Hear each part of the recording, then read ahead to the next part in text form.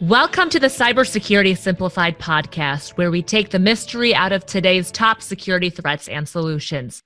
In the fast-paced, continually evolving landscape of privacy and cybersecurity, the need for legal and operational compliance remains constant.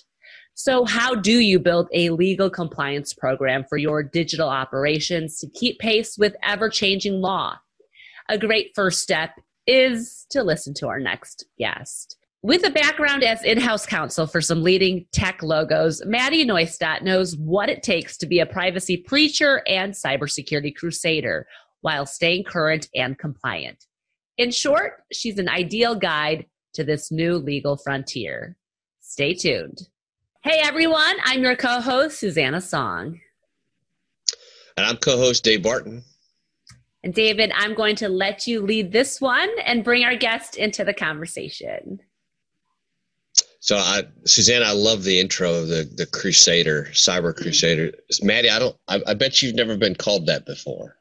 I take no prisoners. So, and I come in with some pretty direct advice. I don't like to sugarcoat it. This is way too complicated of an area to make it try to sound pretty or wrapped up in a nice little bow.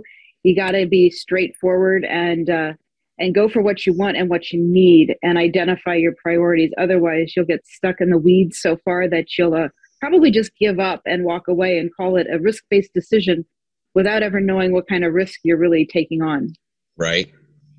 So Maddie, you've been, when I first met you 4 or 5 years ago, you were focused on privacy and law and tell us how you got here, right? And then I think what I'd like to dive into is, what are the challenges you're seeing regulatory compliance, legal-wise, for our listeners who some of them don't know hardly anything about cyber yet? They're learning. What are some of the things you recommend that they pay attention to as well? So tell us about yourself, and then we'll just go. Oh, sure thing. Well, I started my career. It's been a long and winding road. I actually started as an engineer, as a supply chain quality engineer in material science in semiconductors, and I did supply chain quality audits. So I've been in the auditing and compliance world even before I went to law school. I went to law school at night, so talk about biting off more than you really want to chew, even if you can force it down. Yeah, I can appreciate that. And went into intellectual property, where I worked pretty heavily in basically ICT, information communication technology. Web 2.0 was just starting after the dot-com bust and then rebuilding. So there was a lot going on to get into compliance as various states started coming out with these requirements to put privacy notices on your website, tell people how you were going to use their data. And from there, it just kind of blossomed between the intellectual property that was used to build up technology, both in the ICT realm, and then moving away from kind of the patent and copyright traditional intellectual property to SaaS services and managed hosted services, and how did those all translate? And a lot of the legal liability protection went from protecting the intellectual property to protection of the data being handled by multiple parties, which just kind of naturally led into cybersecurity, digital compliance, moving analog compliance requirements like document retention into a digital realm. So that just kind of morphed as it went along. And then when I was working for one of the largest companies I worked for, they were getting into government SaaS world, and there was a lot of compliance issues there, particularly around cybersecurity. And cybersecurity and privacy are actually really tightly tied together because you cannot meet privacy compliance requirements without having underlying cybersecurity. Yeah, the controls, absolutely. We actually had an episode on that with Lori a few episodes ago. Yeah, exactly. So, privacy is about how you treat personal data. Cybersecurity is about how you secure the confidentiality, integrity, and availability of all data and the information systems on which the data transits and is processed. So you've got a lot of overlap. And then you have the compliance requirements, particularly as the law develops what they call a standard of care Lawyers like to talk about the standard of care, which is a common term that lawyers know from things like car accidents and medical malpractice. That's right. But there's a standard of care in ICT and cybersecurity as well. The challenge, of course, is it's not set. Nobody writes it down. Everybody stamps it with their rubber stamp, and it's set for all of eternity. What is ICT? It's constantly evolving. What does information communication technology. Okay. That's a common term used to just put everything digital into a bucket. So sorry to throw in some acronyms here that people may not be familiar with. This is great because this gives us an opportunity to get more definition for our listeners because if Susanna and I was in my head, I was thinking, what is ICT as well? And so if we're asking the question, our customers are, or our listeners are. So this is great, Maddie. Please continue. And it's a great point too, because coming through my journey, a big part of my journey was either knowing or learning a lot of the tech jargon and the cybersecurity jargon. And I had that tech background. That helped a little bit. I was used to talking to engineers. But now I teach the engineers what the legal jargon is. Right. So we got to learn to talk to each other. Things like ICT. You read a lot of the law and policy. It almost always refers to ICT. If the engineers and the developers and the innovators don't know what that is, they're going to start tuning out. So that information communication technology, ICT, terms like standard of care, the laws always say, it's a reasonable security position. Well, a lot of people hear reasonable. A lot of people who are not lawyers hear reasonable. Right. And they think, if I can put a reason behind it, it must be reasonable. Sure. Makes sense. But that's not, that makes sense. But lawyers know that that's not what reasonable means. Reasonable has a legal definition kind of behind it, and it relies on that standard of care. So what's the standard of care given the nature of the processing you're doing with the data? And what's reasonable for somebody publishing the corporate cafeteria menu online is not reasonable for somebody who is processing medical records. Sure. Different standards of care. Yep. So, one of the first things that I like to do to help people realize what do they need to do to meet legal compliance is first, well, what kind of data are you processing? Let's take a long, hard look at what you're actually working with to figure out what the risks are to individuals, what the risks are to critical infrastructure. That's a big term right now too, critical infrastructure, but a legal jargon. Well, what's critical? What you and I consider critical? I mean, to me, critical is the coffee maker. There better not be any malware in my coffee maker, because if I can't have coffee in the morning, we got a critical infrastructure problem. That's exactly right. Yeah. But and critical infrastructure defined under the law is everything from what's truly critical, like the electric grid, international train lines, telecom. Yep. Yeah, the FAA, that kind of stuff is definitely critical infrastructure. But now they're getting into, the governments are saying the internet itself is critical infrastructure. We can't operate if the internet writ large is down. So if you're making something to operate that side of things, where do you fall in the critical level of critical infrastructure? And then what does it mean for your business? One of the challenges I see a lot, particularly in the startup realm, you get people who are truly innovative. They're coming up with new ways to solve problems, creative thinking, and they want to get it to market. They need to figure out what the baseline they're going to build. What foundation are they going to put to build a legal compliance program? Because if they build their whole structure up and you start to try to build legal compliance from the top down, it's going to be really hard. It's like building a skyscraper starting from the top. The risk of it falling over is pretty good. You got to start from the foundation. So if you start your foundation when you're starting your business, you don't need a whole, encyclopedia tome of requirements that you have to start doing all at once. But where can you set your baseline so that you can build on it? How do you put something in every known control set for an international standard? And it doesn't have to be much. It could be just setting a written policy that you can refer to as you build. Okay. So, looking at things like that, particularly as a smaller startup business or even a mid-sized business that's in a growth phase, you need something that's scalable as you grow, something that'll grow with you. Okay.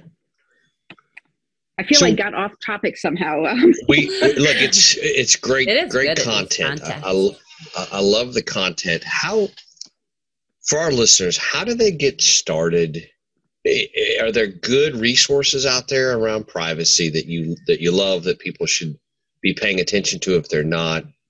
And then I think the second part of that question I would ask is, every state seems to be driving towards privacy compliance. You know, we started with New York, we had California, and across the U.S., we're seeing this legislative opportunity to turn the screws on policy or on privacy and compliance. Any concerns with that, right? If you know, just outside the box. I mean, I have a few, but I'd love to hear your perspective. My biggest concern about it is that most of this legislation and policy is being written as almost a reactive or backlash against social media. And the challenge with that, of course, is that from a pure numbers games, the vast majority of technology companies are not social media. So legislators are writing these laws as if social media is the end-all be-all of technology. And if they write a privacy law that reins in social media the way they want to rein in social media, knowing, of course, that in the United States, they can't actually control the speech on social media because of the First Amendment. Correct. Instead, they try to regulate personal information for the sake of privacy. They write these laws around personal information and privacy and profiling. And there's not a lot of understanding that the vast majority of tech companies, to the extent they're dealing with personal information or even profiling, it's for the purpose of making a known service work better. And that service doesn't have to be social media. That service could be banking. That service could be real estate transactions. That service could be finding skilled workers to fill open positions. Right. They're looking at ways that service could be securing the internet. They're trying to find ways to profile threat actors, people maliciously trying to harm data and the internet. They could be making profiles of these threat actors for the purpose of better securing the internet. And all of a sudden they're like, well, I have to respect those people's privacy and give them the right to opt. Like, how does that work? Right. And the challenge, of course, is we've got, state and federal legislatures that don't necessarily understand that level of technical intricacy and what's being built across the world. And then that's even compounded then by when people, there's a lot of backlash in society about, big business lobbying, when in fact, a lot of those big businesses, their lobbyists are really just trying to educate Congress, trying to educate the state legislatures that, we know Mark Zuckerberg's in charge of Meta, but no, he can't help you fix the iPhone. That's a different guy. Right. When you consider that, the staying on top of the legislation gets very difficult. And one of the things that I tell people then is, one, don't try to stay on top of all of the legislation. You will drive yourself bonkers. Right. Focus on the fundamental principles related to privacy and cybersecurity. If you look for fundamental principles, great place to start. The Organization of Economic Cooperation and Development has published the fundamental principles of privacy. These are the fundamental principles that are baselined into the GDPR. You will also find excellent resources on them on the IAPP, International Association of Privacy Professionals. Right. If you focus, particularly as a smaller startup entity, on those fundamental principles, then you'll have something that's far more scalable no matter what the legislation does, because most of the legislation is in fact based in those fundamental principles. All right. There's some push and pull with the economic realities of them, but they are based on the fundamental principles. And those same thing goes for cybersecurity, except instead of published fundamental principles, what you end up is with some good international control sets like the ISO 27002, that's the standard for which the controls are built on, or the NIST 853. Those are broken into control families, and each family basically represents some fundamental principle. Right. And if you can start with something, doesn't have to be in-depth, doesn't have to be everything, but something in each of those fundamental principle control sets, each of those control sets, you'll have a good base that you can build on. Right. Yeah. It's fair. I like it. As we wrap things up, first of all, thank you so much. You've kind of opened my eyes to a lot more around these regulatory compliance issues that I didn't even know existed. So thank you very much. And I'm sure a lot of our listeners appreciate it. But let's broaden this out as we wrap things up. Why is it important to care and to focus on this, Maddie, especially when it's around cybersecurity? You know, we've got practitioners, business leaders, just enthusiasts who want to learn more about why should we care? That is an excellent question, Susanna.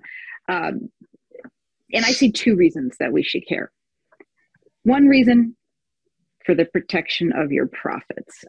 Governments are saying that if you don't meet some of these, they're starting to, cite in the legal cases some of these standards, and if you don't meet them, you could face huge fines. Right. Particularly if you know the standard exists, that you know it's a good idea or industry practice, and you don't do it, then you're willfully ignoring it. So let's protect the profits first of all, and not put yourself up to unnecessary fines and penalties. Number one. Or number two, depending on where your priorities lie. But then the other reason is we're all living in a digital world right now, whether we like it or not. Our information is being processed through digital means across the world. And cybersecurity is kind of the fundamental baseline of human rights and civil rights in the digital universe. When we talk about the right to be free from harm in the physical world, to be free and to have your human rights and your civil rights recognized in the physical world, we know that means not being forced to let strangers into your house, not being forced to do things against your will, basically slavery, not being profiled for negative action against you because of who you are or who you love or who you were born. Those translate in the physical world, in the cyber world, in the digital world. Cybersecurity is your fundamental necessity for a global human rights regime in a digital environment. And I don't know if that's that's obviously my personal view. I'm hoping other people see it the same way. We see it more in the privacy realm, where we have holdings in the European Court of Justice that a right to privacy in the digital universe is part of the UN Convention on Human Rights. Mm-hmm. But that's really where I see this role of cybersecurity moving as fundamental for the protection of human rights and civil rights of real people acting in a digital environment. That makes me care about it. Yeah, I love that idea of, basic inherent human rights. Privacy and cyber are a right, and the protection of who we are, what we say, what we do in the digital frontier. Maddie, I love that. I've never heard anybody position it that way. Well, I'll let you know how quickly I can write a book. No, yeah. Look, I was thinking that's a blog material right there, because it is. You're right on the money, right? We need to be thinking. Website's up and running. I'll definitely start that out. All right, we need to be thinking about privacy as an inalienable right, and security in a digital environment. Yes. We are moving to a digital world whether we like it or not, because even if we personally got rid of every piece of electronics in our home, we go to the grocery store, they're using electronics. Right. They've got digital. Our doctors are digital. Right. Everything around us is operating in the digital universe now, the metaverse, for lack of a better term. Yep. And cybersecurity is, in fact, part of our human right and civil rights in that world. I love it. That's good stuff. Yeah, we are the police, the cybersecurity analysts and workers are really the police in the digital enforcement. World. Yeah, the enforcement. We're kind of the neighborhood watch, maybe. Or watch. Okay, is police a little harsh? Right. Well, it's less so that the police is a little harsh. It's that we don't have the authority to issue consequences for malfeasance in there. Right. We have to rely on that, and that becomes part of a different issue as to how well law enforcement agencies truly understand this and can go after the threat actors and the people harming, creating harm in cyberspace. But yeah, we're basically a global neighborhood watch when it comes to, monitoring the internet. Right. And we have to have good ways to get remedies, and enforcement is another conversation. I think we need a different podcast for that. That's probably true. Well, thank you so much, Maddie, for joining us. If people want to reach you, we'll have all of your info on our landing page. So go to highwirenetworks.com, look up podcast, and find our episode with Maddie from today's segment. So thank you again. If you have any questions for Maddie, David, or myself, please reach out. Of course, you can email us at podcast@highwirenetworks.com or leave a comment below. Until next time, I'm Susanna Song. I'm Dave Barton. And you're watching and listening to Cybersecurity Simplified. From all of us here at Overwatch by Highwire Networks, thank you for listening. Don't forget to subscribe to the podcast, rate the episodes you enjoyed, share, and leave us a comment. We'll catch you next time on the Cybersecurity Simplified podcast. Remember, the more you know about cybersecurity, the safer you'll be. To learn more, visit us at highwirenetworks.com/podcasts.